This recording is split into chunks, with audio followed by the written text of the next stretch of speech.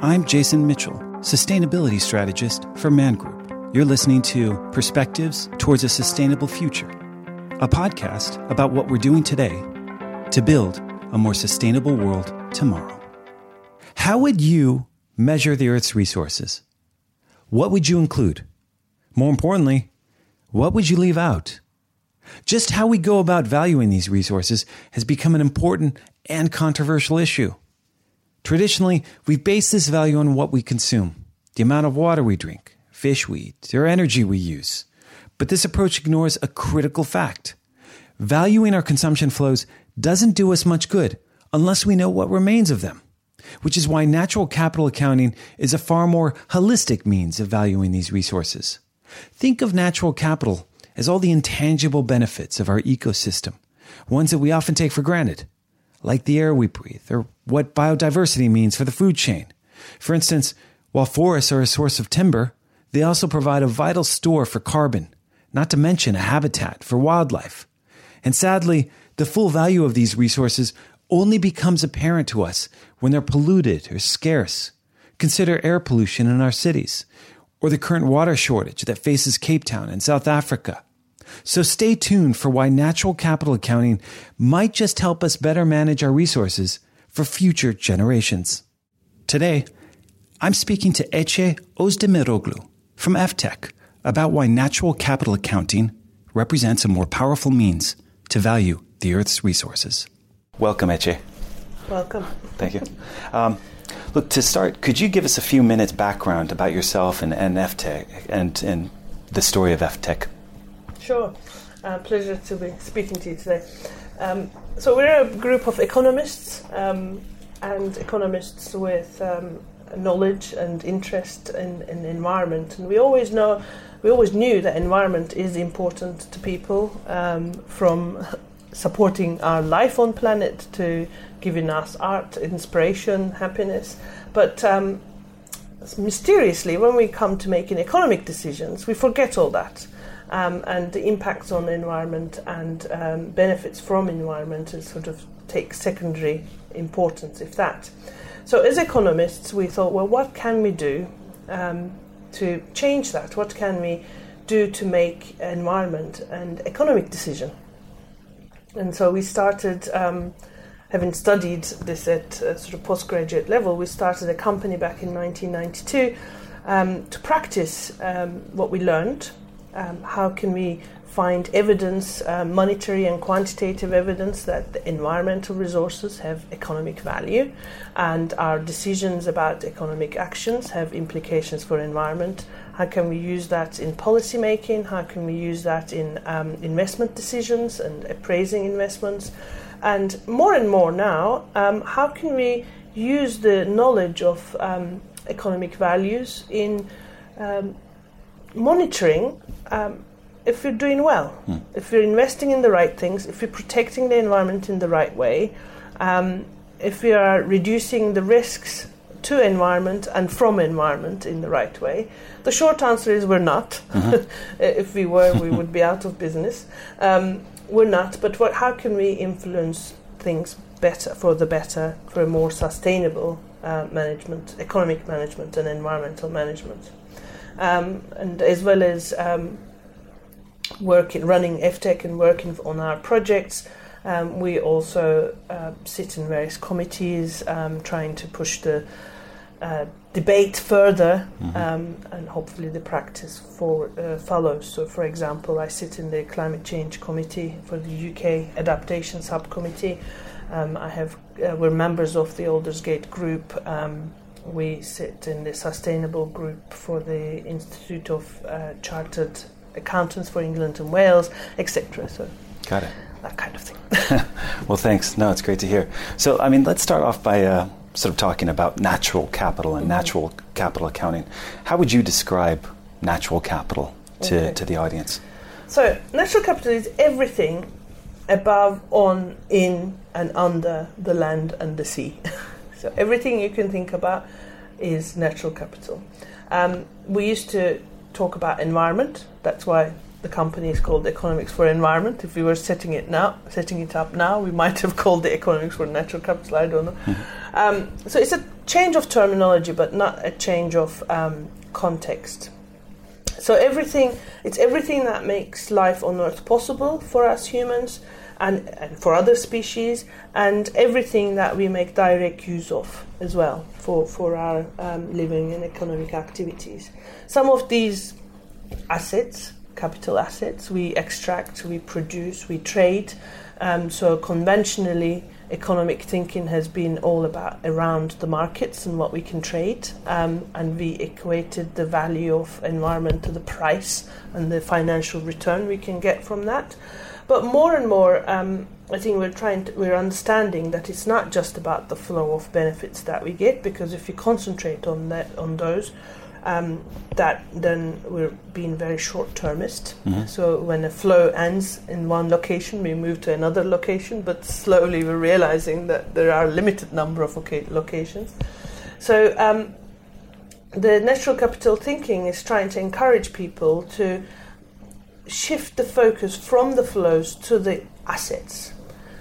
What stock of assets do we have? How is that stock doing? Is the quantity declining? Is the quality declining? What are the trends? Maybe because of my company's actions, or maybe because others' actions, maybe because actions of everyone, like climate change. What's happening to the assets that my business is dependent on? And the company might own those assets, or they might rely on them because they have a very long supply chain that goes all the way back to nature. So the reason we're talking about natural capital is because we want people to think about stocks. It's also got some traction because it's a positive discourse, actually. Before, for a long time, environmental discussions had always been about the terrible things that we do to the environment, too much emissions, too many effluent, too much logging, etc. It's still going on, but the shift is more about, when you think more about assets, it's more about a good thing that you have. We have loads of good natural capital assets. It's good for everybody. It's in everybody's interest to enhance those assets, to maintain at least maintain those assets. So it's a much more positive discourse, and I think also the word capital and the assets are things that are familiar to perhaps the listeners of this podcast, rather than if I told you about ecosystem services, you might be put off, but they are the same things in some ways. It sounds like a pretty fundamental reframing of the way in which we sort of look at and value our natural resources. I mean, typically, when you go about looking at the impact on those natural resources, what kind of issues, would you typically, examine or touch on, in a project? So we look at the company, say we're doing a natural capital accounting for a company. We look at what kind of natural capital assets they own. So it could be forests, for example. It could be land in a water catchment, and the company might be using the water from the catchment. Or it could be soil for farming and the quality of the soil. And then we look at what are the trends going forward? Partly because based on the company's own plans of how they use those assets, and partly because the external impacts, as I talked about, other companies or public's use of the resources, or impacts like climate change. So we look at how the quantity and quality of the asset will likely change over time, and what kind of measures the company needs to have in place to maintain the assets at least as they are now today, so that they can continue to receive the flow of benefits from them into the future.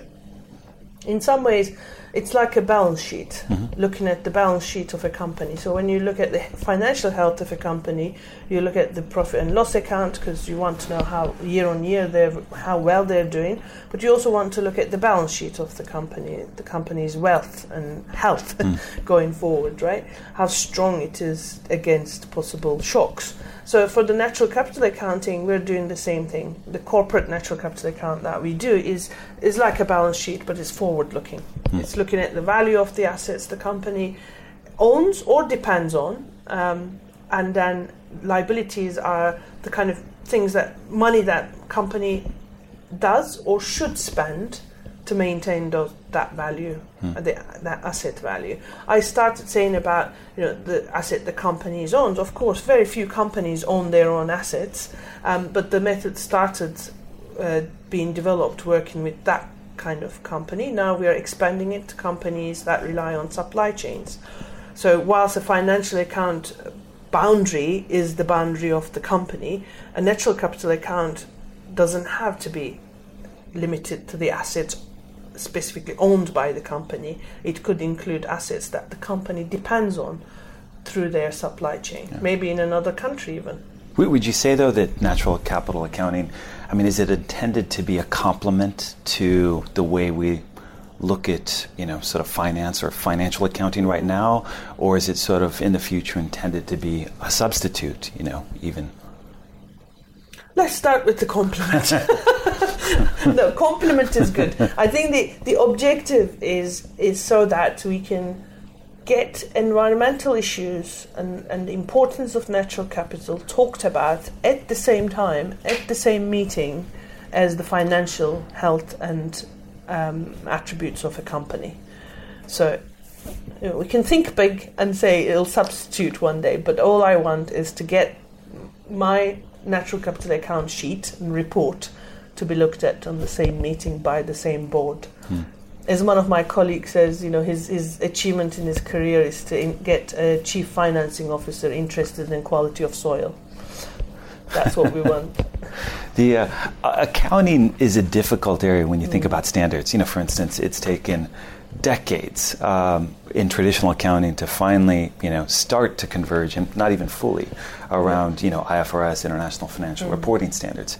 But what we've seen over the last probably decade within sustainability is an emergence of a number of different standards. You've got SASB, the Sustainability Accounting Standards Board. You've got GRI, Global Reporting Initiative, ways of looking at carbon, like the Carbon Disclosure Project, and even, most recently, the United Nations Sustainable Development Goals. They all have their own specific use, but they sort of create this, I think, sometimes a bit of confusion about what maybe might be the best metric or the most appropriate metric to focus on and really coalesce, whether it's investors, sort of attention, or it's sort of global, sort of attention. How would you differentiate natural capital accounting relative to some of these recent sustainability standards? What does it improve upon, for instance? Well, it's almost the natural capital account sits above all those reporting initiatives. So the idea with the reporting initiatives is that they are set for a particular purpose. They collect metrics that are useful for that purpose. What natural capital accounting does is pulls together all sorts of data and metrics to start with, and then tries and compares them. And we know we can't compare apples and oranges, and that's where the economists get interested and excited. It says, can I express some of these at least in monetary terms? Not because we love money, but because it's a good metric to make environment and finance comparable, right? So accounting is not instead of these reporting initiatives. Accounting can use the outputs of these initiatives and brings them together, and that really is the best. One of the best things about natural capital accounting is to bring different strands of data, bring different business units that collect those different strands of data together, get them fill an account together, during that talk to each other. So that's what I like about doing this work. It's not about getting the right metric, the right number. It's about a process. It's about getting people who wouldn't work together that closely normally, work together and help each other to come up with more sustainable, more environmentally friendly, but also more profitable options for the business. And there are examples of this when we did before if you want me to give. Sure. So one of the very first examples that we did was for National Trust in the UK. They are the largest landowner, and they were looking at one of their estates, which they decided was going to go organic, and they knew it would mean that there will be a crop yield loss. And they did it because they had a champion within the business who who was happy with that, or was content with that, I should say. So what we did with the natural capital accounting, we could show, yes, there was a decline in the crop yield, but there was increase in lots of other natural flows from that farm. So improvements to other species and for future quality of soil, biodiversity of soil, etc. The process benefit from that had been that the person who ran that estate said this was the first time ever he could talk to directors at the board level. They'd never paid attention to individual estates before, because he was now able to talk the language of the board. He was able to present the benefits that he can provide in the number and tabular format that the boards are familiar with. This is a language, this is a communication issue as well as an analytical approach. So that really gets me excited to see people talking to each other and finding new things. To stay on that example, because that's interesting, because I think, farming, you tend to be very obsessed, on the investment side, very obsessed about sort of yields, and sort of the current crop. Particularly when you've got, extreme weather, sort of always changing it. But, in that sense, that current crop that we're looking at, those are the flows, right? Yes. But there's not, and people tend to manage around sort of volatility in those flows by adding more phosphate or fertilizer, right? But that doesn't answer the long-term question that you're trying to get to, which is, what are the interrelated impacts, like you said, on biodiversity, on that will show up years from now. Yeah. So if we always maintain a short-term angle, so we're only interested on this year's and next year's crop yield, that's fine. We can live like that, but it's not. Under year 3, year 30, we may not have any more yield left from that farm. And we've heard about pollinators crisis, right? So we've maybe less so in terms of the quality of soils is declining across the globe because we're mining it too much. And what we're doing, instead of stopping or slowing down and investing in the quality of the soil, natural quality of the soil, we're putting more and more fertilizers to substitute for the loss of the natural nutrients. And we can only do that so far. And what would happen is that the food prices would go up, the profitability would go down. So the kind of investors that are interested in natural capital accounting are the kind of investors that are concerned about long-term returns, like pension funds to start with. But I don't think they'll be alone in that champion position, leader position for a long time. Everyone else is thinking about this now. The more we read about these issues in the media and stuff. So what do I need to do? What do I need to invest in to make sure that these flows can be sustained over a long-term period? It's the ultimate sustainability question. What do I need to do now to make sure that the benefits I receive from the environment are sustained over several generations, not just mine? And accounting, by collecting the appropriate type of data and comparing them to each other, can, in effect, the value of the assets to the liabilities that we have to maintain that value, tells us how well we're doing year on year. Got it. Basically. Got it. Are we investing in the right things? Yeah, one thing that's sort of clear is that the establishing any kind of standard, that standard needs a certain kind of flexibility or resilience, particularly given sort of regional differences, local differences in how you treat it. Yeah. How do you think natural accounting sort of can reflect those kinds of regional or local differences? And when you look at the roadmap that the Natural Capital Protocol sort of sets out, how does it allow for that? So natural capital accounting is about the principles, right? So it's relatively simple set of principles. Principal questions, I should say. It asks, what assets do I have or do I depend on? What is the quality and quantity of those assets? What are they doing for me? What are the flows that they're generating? And how is that changing over time? Either because what I do in my business or what others do somewhere else or environmental conditions. Then the question follows, what do I do with that information? Do I change the way I do business? What needs to be standard is this set of questions that everyone asks. How you answer those questions is very much specific to the company, to the location, to the types of assets, to even like the gradient of the mountain on which you're farming, that makes difference. So the more you work with the environment, I think the more we need to learn to be comfortable with complexity. This is not, to make the right decision is not about simplifying things and standardizing things. It's to make approaches comparable, but to learn to live with complex data and to learn to live with uncertainty and risks. Business people do know this. Business is about risk management, isn't it? Mm-hmm. So it's just different types of risks, and sort of finding sort of delight in complexity and intellectual challenge in trying to find ways of getting out of that complexity, I think.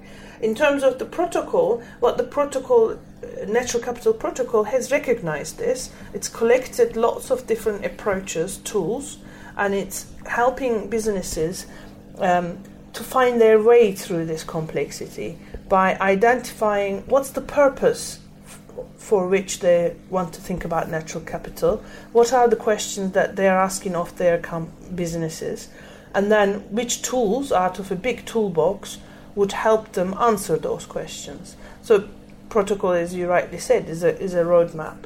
And I think they've just published something called Natural Capital 2017, and they've set up a hub on the web to for people to share their experiences of using the protocol and various approaches. So that will prove to be a useful source, I think, for us to learn from each other.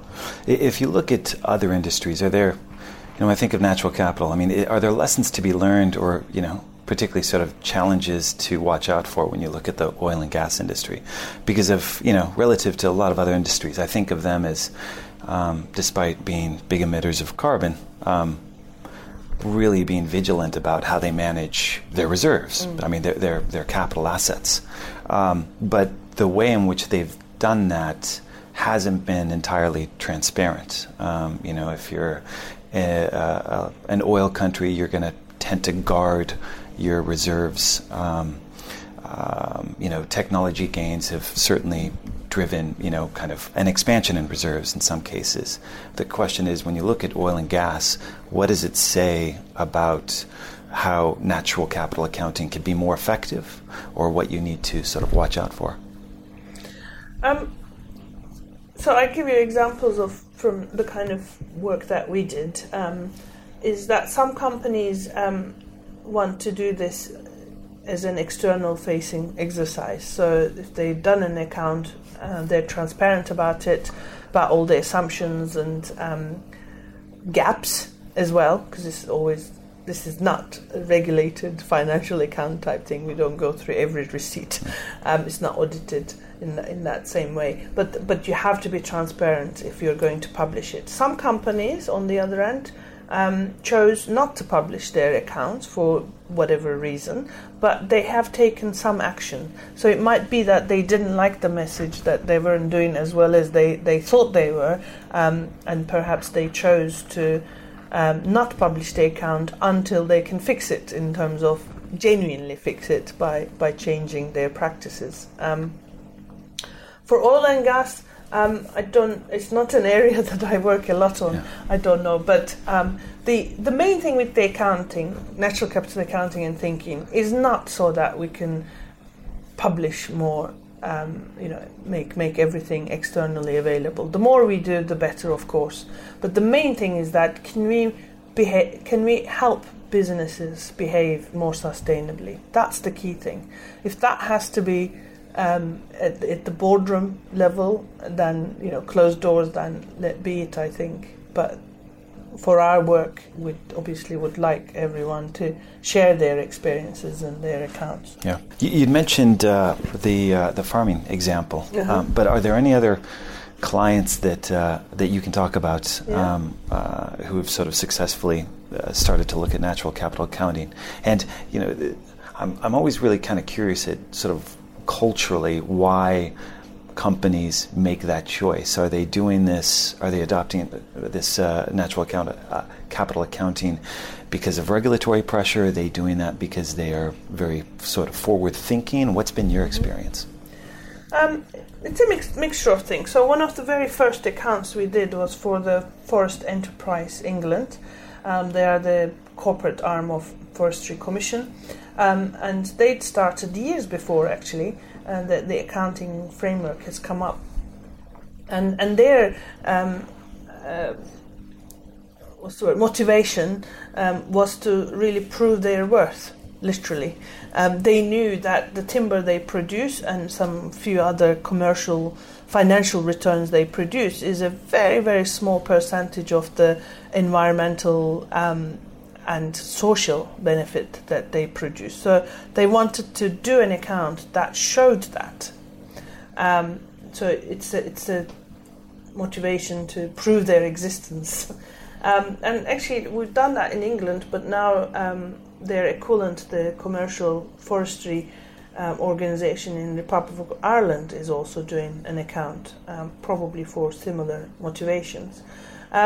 We've done a much more small-scale account, more of a sort of asset register for Duchy of Cornwall. And their motivation there was a regulatory one, because it's in their mandate to make sure that the land they manage is managed sustainably. And they were saying, well, what does this mean? How do we know we're doing things sustainably if we don't track the right data over the time and actually compare different types of capital? That's all covered by sustainability. We also do some work for water companies in the UK. They are, of course, regulated, but their accounting system, natural capital, is not regulated.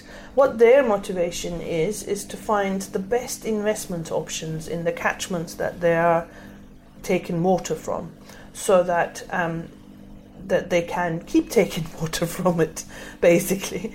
So they're trying to shift their investments from building more man-made structures, reservoirs and pipelines, pumps, etc., to investing in the catchment so that the natural water cycle can work much better, and so that you can get the right amount of water in the right place at the right time, rather than what we have now is too much water in the wrong place at the wrong time, or not enough.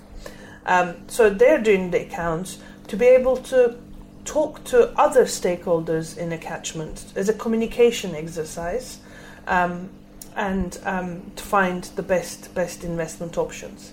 And generally, investors are interested, I think, in the account as a due diligence tool, and as a monitoring tool.